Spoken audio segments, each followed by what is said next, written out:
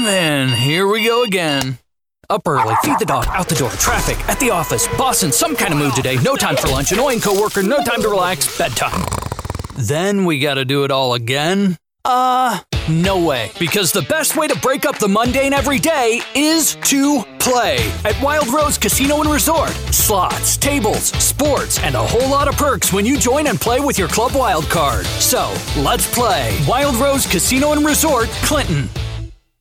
Does your financial advisor take the time to really listen to you? Is your financial strategy personalized for you and your family? Will your financial advisor be there as your life and financial situation changes? When you work with Edward Jones, they focus on what's important to you. You'll work together and use an established process to create a personalized financial strategy backed by the advice, tools, and resources to help you reach your goals. And they'll partner with you to help your strategy stay on track. Visit edwardjones.com or stop by the office of Todd Nash in Coralville, Jeff Rudolph, or Scott McGill in Iowa City, or Travis Whitmore in North Liberty. Edward Jones, making sense of investing. Member SIPC. Hello, Hawkeye fans. Welcome to the Hawk Fanatic Mailbag Podcast. I am your host, Rob Howe, recording on Tuesday, September the 20th, a little before 9:15 a.m. Central Time. Not as many questions this week, and that's probably a good sign that things are looking up after last week's loss to Iowa State. Iowa bounces back with a 27-0 victory over Nevada in a game that took 7 hours in real time to play. I'm sure you guys are aware of the lightning delays and what have you. Made that a very long night at Kinnick Stadium, but one that was well worth it for Iowa, which needed a little bit of spark, signs of life on offense, and we saw that. Still not a well-oiled machine, and it may never get there this season. Chances are it probably won't. But if you can get that type of offensive output with the level of defense Iowa plays and the special teams play as well, you're going to be in business. And we'll find out this week because the Hawkeyes travel halfway across the country to New Jersey to face Rutgers on Saturday evening. I think that's a 6 o'clock Central kick. Rutgers is planning a bunch of promotions. So stadium that, isn't really very daunting for the visitors. Could have a nice crowd, and it could be a home field advantage for Rutgers. Iowa, last I looked, was favored by 7.5 points, which seems like a lot when you consider these are two defensive-dominated teams. Rutgers, I believe, has not allowed 50 yards rushing in any game this season, and I think it's second nationally in rushing defense, which is not a good thing for Iowa, which wants to run the football to set up play action in its passing game. It'll be interesting to see what type of offensive game plan Brian Ferentz can come up with, because I think this is a game where you may need to pass to set up the run rather than the other way around. And that's not really Iowa's comfort zone. So it may take a little bit of adjustment from Iowa. I fully expect this to be a game where both teams play very conservatively offensively. They do that most of the time anyway, but knowing that the other team's offense is unlikely to put together a bunch of, long drives and electric scoring plays, it's probably going to be a situation where Greg Schiano and Kirk Ferentz both have their offensive coordinators play a conservative game plan, be willing to punt the football, play the field position game.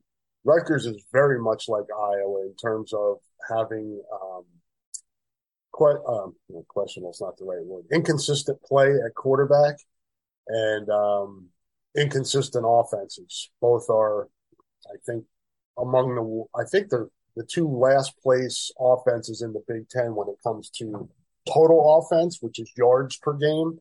I think they are at the bottom of the Big Ten. So This is the total for this game. The last I looked was 35. So that is just for people that don't gamble. That is just unusually low total for a football game, college football, particularly NFL.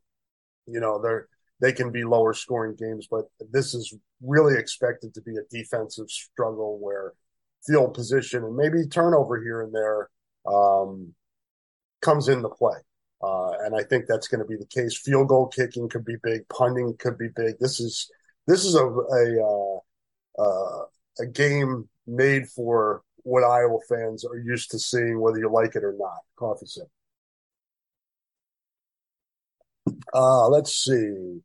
Let's jump in here with some questions. Again, we don't have as many this week, and that's fully related to Iowa showing some signs of life on Saturday night and just the wonkiness of that game where it was hard to really get a true evaluation. Iowa was able to run the football, which was a great sign. Took some deep shots, which we've talked about on this podcast and the Hotspot podcast. Iowa needs to try to stretch the field with some passes down the field.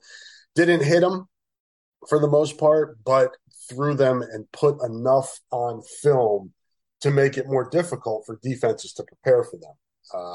Now you have to, you've got Brody Brecht on film running deep patterns and getting balls thrown to him. Keegan Johnson, same thing.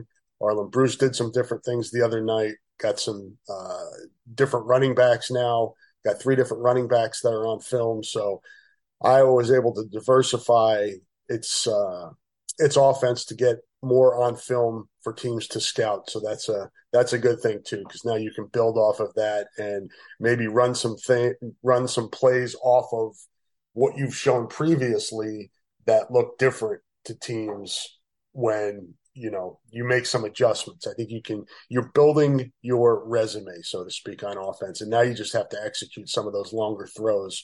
Brody Brecht hasn't played a ton, and so that was kind of an odd it was an odd look to go to those deep throws with a guy that hasn't played much and who's had injuries. But again, it was overall, you like that Iowa is putting more on film for teams to have to prepare for. All right. 44M Less at 44M Less on Twitter. I don't think I've ever gotten a question from you. Don't be a stranger. Appreciate you checking in. What grade, A to F, would you give the Iowa offensive line at this point of the season? Do you think the grade will be different by the end of the season? Also, in regards to Cooper DeJean, what former Hawkeye does he remind you of? Desmond King, possibly? Thanks. Thank you again for sending in the question. The offensive line, I don't want to go full F because I think it was better and it's getting better, but I think D's probably deserved. It was not good the first 2 weeks, took a step forward last week, but the level of defense, as I talked about a few minutes ago, is going to be ratcheted up quite a bit when you go from Nevada to Rutgers. And I know Rutgers is kind of a punchline when it comes to football in the Big Ten, but Greg Schiano back in 2020, he's building something here. He's one of the few coaches that's had success in the modern era at Rutgers. So this is not going to be a pushover game for Iowa, and it's going to be challenged offensively, and that will start up front. Rutgers has some good defensive linemen, some really good defensive linemen, and some linebackers and some playmakers on the back end that if Iowa makes mistakes, it's going to cost it. I do think it'll be better as the season goes on. It was much better last year as the season went on and really peaked in the Capital One Bowl against Kentucky. Unfortunately, it was too late in the season for it to matter that much. So the development and growth this year needs to happen much quicker than it did last year. They're playing, what are they playing? Like 7 or 8 guys now regularly. So I think at some point you have to settle on 5, 6 guys and say, okay, these are our guys going forward. I worry that if you continue to juggle 7 to 8 guys, it's going to hurt the chemistry and continuity and zone blocking. You want to have guys that are used to playing together, that move together almost in a I don't know what would be a good comparison for that. Just having guys knowing what the other guys are doing and working together in unison. And if you're rotating guys in different positions, they're rotating at tackle now, they're rotating in the guard. The only guy that's really not getting rotated for is Logan Jones in the middle, and Connor Colby seems pretty set on the right tackle spot. At least he should be. But I think that's right. Yeah, Plum's playing left. I think that's right. I don't get to see as much as I want to on game days because I'm shooting photos, and then I come home and rewatch the games usually on Sunday or Monday. And I did rewatch that, but I didn't pay as much attention to who was in, more of how the unit was doing as a whole. But I do think it will get better as the season goes on. Like I said, I would like to see them pare down who they're playing a little bit. I think you could probably still continue with a rotation of Jennings. Is it Jennings or Decker? I mix that guy's name up with Hunter Decker's. But at left guard, I think you can kind of maybe left guard. You can continue with a rotation there, but I think you want to settle down on the other four guys. And I know Jack Plum probably deserves to play some, but if he can't beat out Colby and Richmond, he's an injury replacement at that point, because I don't think it's something where you're saving guys, physically, because Iowa doesn't run enough offensive plays for them to get worn out. So I think settling down the offensive line will help it reach its ceiling. Cooper DeJean's a tough comp, man. Desmond King kind of, but Desmond, I think, was more what's the word I'm looking for? More cornerback centric, whereas I really think DeJean is corner, safety, cash. I think he's probably close to being equally as good at all those. And obviously Desmond's gone on to be a slot corner in the pros and has shown his versatility. But I don't think we have a direct comp to Cooper. And I think part of that is the cash position is relatively new. Maybe a hybrid between Desmond King and Amani Hooker. That's kind of very lofty comparison with two guys that are in the NFL making money. But I think the kid has that type of potential. He's very good in coverage. He's tackles well. He's a hitter. He understands the game. The future is really bright. And I know we've had some people through the years that he's been here pining for him to be the quarterback. Maybe in a Wildcat set, but I think he's too valuable on defense. And he's not going to come in and just go all Johnny Manziel college as a quarterback. I know some of you believe that would happen, but one, that takes time, and it's a big jump up from high school to pro or high school to college when you're talking about quarterback play, and particularly in this system. He would not be able to probably do. It would be difficult for Iowa to loosen up its beliefs to accommodate Cooper DeJean's strengths as a quarterback. So we'll leave it at that. Clint Harms, a frequent contributor to the Mailbag podcast, asks, and Clint is at Until Game on Twitter, is your job easier material-wise when things are heading south for a particular season or when the team is having a dream season? I prefer the latter, Clint, but I think both of those scenarios are easier from a material standpoint. And we're not talking about personal enjoyment here or, mentally enjoyable. Because I think when things are going bad, it's hard on everybody. And the media kind of gets lumped into that with not asking the tough questions. And when you post anything on social media, it's met with vitriol and all that stuff. And that's part of the job. I mean, I talked about it with Scott on the Hotspot podcast last week. It sucks. as a journalist, but that's kind of what you sign up for. Fans have a soundboard on social media to complain, and usually the media gets looped into that, especially because the coaches and the players aren't really on social media as much and interacting with people, and people want people to agree with their assessment and criticisms and all that. So that's difficult from that standpoint. From a material standpoint, I think when things are going great, there's just a bunch of things, good things to write about, and people are feeling good, and people want to consume your content. It's positive, and everybody's in a good mood.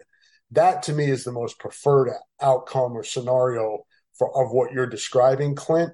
But when things go really bad, people are also pretty engaged, and they want to see if your analysis lines up with theirs. And I think, that can be engaging as well, although that's really difficult just because the coaches and the players are going through a tough time and you're having to report on it. But there is material there to answer your question. The worst thing is mediocrity in that, 5, 6, 7 win seasons. And thankfully we haven't had a lot of those around here, right around 500, maybe a game or two under 500 in the Big Ten. That's met with apathy. And that is the worst thing in this business when you have apathetic fans, because no matter what content you produce, positive, negative, a lot of people don't want to engage. They check out. And that we saw that a lot with Steve Alford with the basketball program. And that is not a good place to be in. And that's the place I don't want to be in. So I'm hoping this season can get to 8 or 9 wins. I know people are laughing at that comment, but I've been doing this as my 26th season covering Iowa football, all 24 with Kirk Ferentz. And I've been in this position before where people are down and saying, this thing is coming off the rails and it's going to be an awful season. And Iowa slowly builds and gets better and better as the season goes on and maybe gets a marquee win here and there. So hang in there, folks. Oatmeal at Oatmeal Lover on Twitter. I believe you've been in before, but not frequently. So good to hear from you again. KF has said he is pretty hands-off with the defense. How specific has he ever gotten with how much he is involved in the offense? Game planning, play calling, in-game decisions, schemes, etc.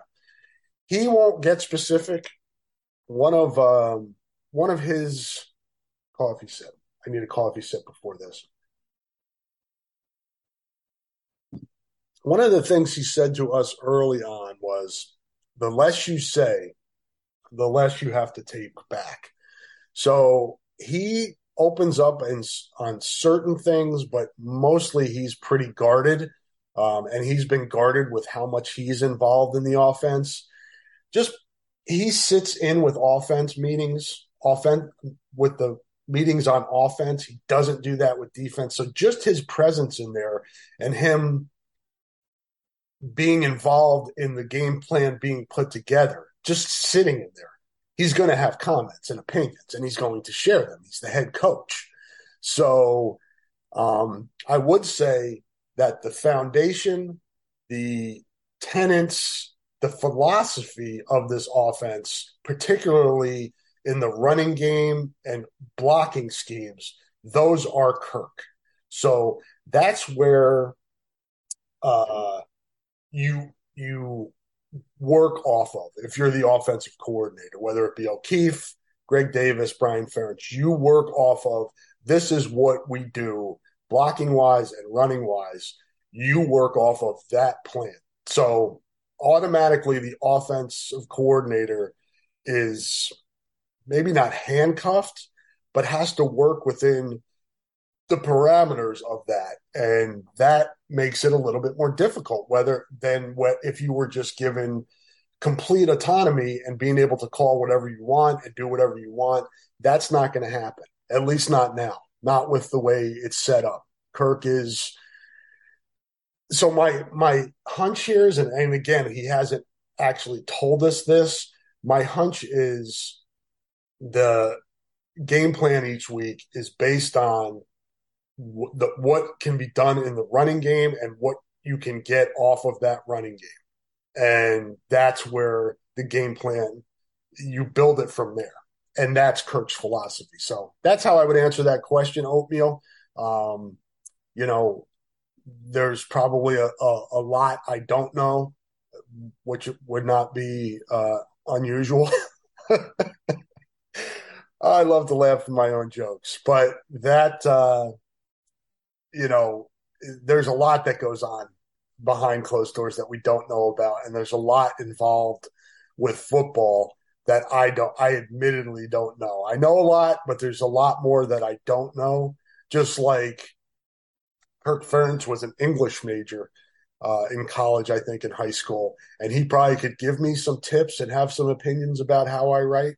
But he hasn't had the experience I've had in my doing my job.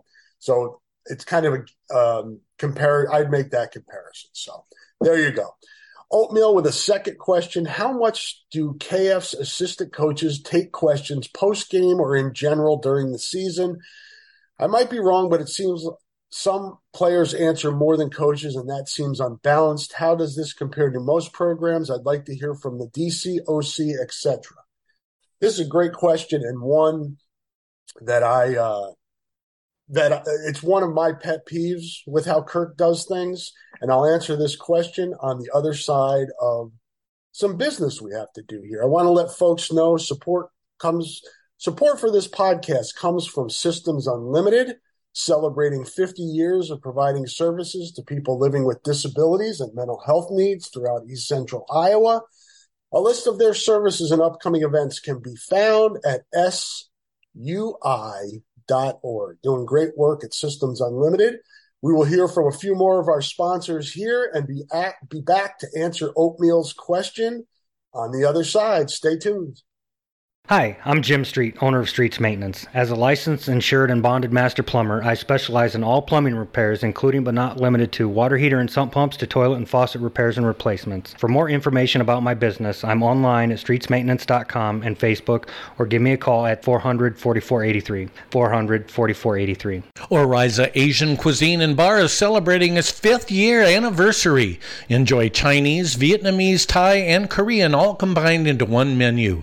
Visit 5 Sturgis Corner Drive next to Staples in Iowa City. Open 11 to 10 every day, 365 days a year, or visit online at orizaic.com. Hi, this is AJ Perez, managing partner at Deary Chrysler Dodge Jeep Ram of Waukee and Iowa City. I'm so proud of our team at both locations. We are committed to one thing, giving our customers the absolute best when it comes to service and a car buying experience, the kind of experience that brings you back. What makes us different? We believe at Deary, we don't just sell cars, we help people buy them. And we are back. Thank you to our sponsors, as always. For those with short memories or short attention spans, I will read Oatmeal's question again. How much do KF's assistants take questions post-game or in general during the season? I might be wrong, but it seems some players answer more than coaches, and that seems unbalanced. How does this compare to most programs? I'd like to hear from our DC, offense coordinator, etc. Okay, so a couple of questions there rolled into one. So I don't know how it works at most programs. I do pay attention to what happens in state. Iowa State, I believe, makes its coordinators available each week via Zoom.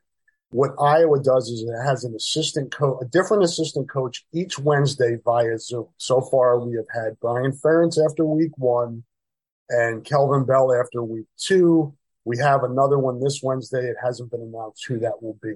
And that's basically it for Brian Ferentz. He's done answering questions probably till the bowl game, maybe the bye week. Sometimes we get it in there. But you're right. It's nowhere close. Spencer Petras is out there every single week. Every Tuesday. We'll have him today at 11 o'clock. This morning, he'll come out and answer questions.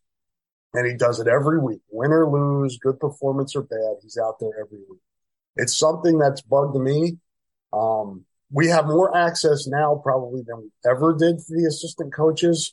But for guys that make, let's call it Phil's over $1 million a year, Brian's about at $1 million a year, I don't think it would be that hard either post-game or during the week to take 10 or 15 minutes to answer questions from the media, which is a direct conduit to fans. So, if Iowa goes out and loses this week to Rutgers, comes back and loses against Michigan, and the offense is awful, Brian Ferentz doesn't have to answer any questions about that. To me, that's unfair when you're sending your quarterback out there. So it's something Kirk's done from the start. He answers for the coaching staff. It's been that way since the jump. That's kind of the way he likes the setup. I don't agree with it. I don't think he cares what I think, but I'm with you. I think that is not the best setup to have Spencer Petras have to answer questions and Brian not. Drake Timbers, and this is from September 19th, which was yesterday. Did Iowa play more shotgun than previous weeks? Did the offense and blocking look better out of the shotgun? I think it gives Iowa a little bit more of an opportunity to diversify. It's easier to roll Spencer Petras out from a shotgun rather than a drop, say a 7-step drop and then roll. That's quite a bit more movement for a guy who's not the most mobile in the world. So you can do more there. I think it gives you a better view of the defense when you're back. You can see the whole defense a little bit better. It's a different perspective on that. How much more than the first 2 weeks? I would say I don't have percentages. I know guys, Pro Football Focus or whatever it is breaks things down like that. I get into analytics, but don't go overboard on that stuff. But I would say that from observation, and again, it was so wonky, especially when Iowa had the lead there in the fourth, and it was kind of salting the game away with running the ball. That was under center. So it wasn't a true measure of how much I think they're going to run shotgun, but we'll see. It was a nice change, a different look, something that I thought Spencer Petras looked a little bit more comfortable running out of. So we'll see how that develops as the season goes on. Eve at NBA_fan_2014, a weekly contributor to the podcast. Appreciate his input. Where were you at the spring game and practice, and how did Padilla compare to Petras then? I thought Petras looked better in the spring, and I was at that practice. But again, we get exposure twice out of all the workouts in the spring, all the workouts in August. We get 2. We get 1 in the spring, 1 in August. So that's just a small percentage of practices. With that in mind, I thought Petras looked better in both of the workouts. Padilla looks fine. I mean, if you look back at what he looked like during the games last year, that's basically who he is, just like you have a large sample size of what Spencer Petras looks like. I think we know who both of these quarterbacks are. We don't know who Joey Labus is. I don't know if we will know this season. I have my doubts that they would go to a young guy, but you never know. Why do fans sell out football season tickets and then not understand that nothing will change?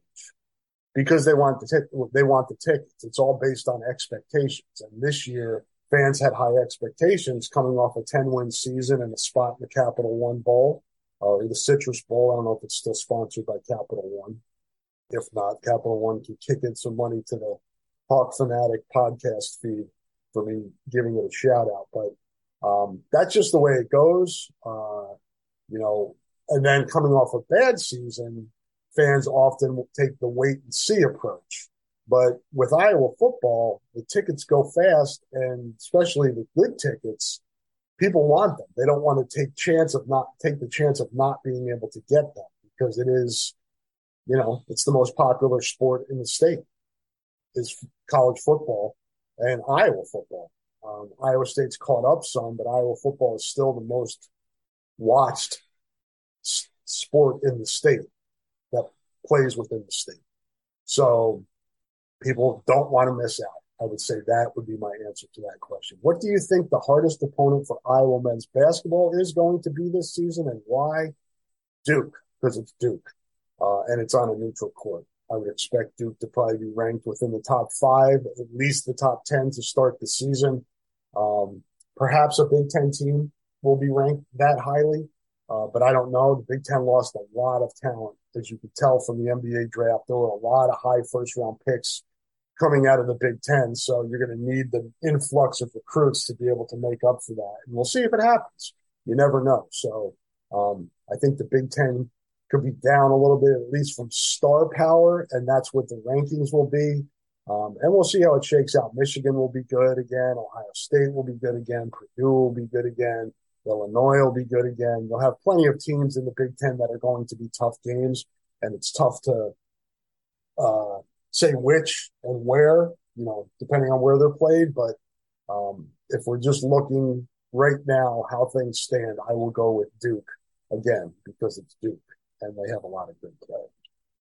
Let's see here. Did I miss anybody? Doesn't look like it missed anybody. I did have a question from another thread that was not in here, but I found it interesting. It was asked, this isn't somebody from that is asked the question in the mailbag, excuse me. This was somebody who asked a question below a tweet that I had yesterday. And it was, Iowa's opponent this week, Rutgers, has lost 19 Big Ten games in a row at home. The Scarlet Knights last won at home in conference play on November 4th, 2017 against Maryland. So some people say I'm jinxing the team by putting that out there. I just found that to be a very unusual stat. Rutgers has won on the road, but not at home. And I think it needs that needs context. Rutgers plays in the East, so each year it's playing Ohio State, Michigan, Penn State, Michigan State. So it's a little bit different. If that was happening in the West, then that would be really alarming. But they play, they basically get a chance, and I think they won at Indiana last year, but they basically get Indiana and Maryland, at least with the teams that the Scarlet Knights have had recently. Those are pretty much the winnable games, and then whatever crossovers they have. But Maryland and Indiana are the winnable games, and then the other games are probably not going to be winnable games in the division. So that context and perspective needs to be put out there. But I had Teriyaki69, Teriyaki99 at Teriyaki99 ask, what is Iowa's strength of schedule ranking after week 4? It's actually after week 3 because it was week 0. But get your point. I would say it's week 4 as well. But to answer your question, TeamRankings.com, which monitors these stats, analytics, has Iowa at 73 among 131 FBS programs. So roughly in the middle, a little below the middle part, but 73. And I won't go into how they figure it out. But Alabama has the hardest schedule. Texas is number 2. In terms of the Big Ten, Purdue has played the most difficult schedule at 1 and 2. Ohio State is the 11th ranked team and 3-0. So 2 spots behind Purdue. And Penn State is 12th among difficulty or strength of schedule through 3 games. So 3 Big Ten teams in the top 12, and Iowa will play 2 of them in Purdue and Ohio State. Miss Penn State this year. Going down among Big Ten teams, Michigan State is 28th. Iowa misses them this year. Scrolling down some more. Where's the next Big Ten team? Is it Iowa? It looks like it is Iowa. No, Illinois is at 66 and Maryland is at 71. So those 2 teams are both ahead of Iowa. Nebraska is 1 spot behind Iowa at 74. Wisconsin is at 79. Indiana is at 81. And I know what you're asking yourself. What about Minnesota? Well, Michigan is at 96. So the jury is still out on Michigan. Northwestern is at 98 and is 1-2. That is not good.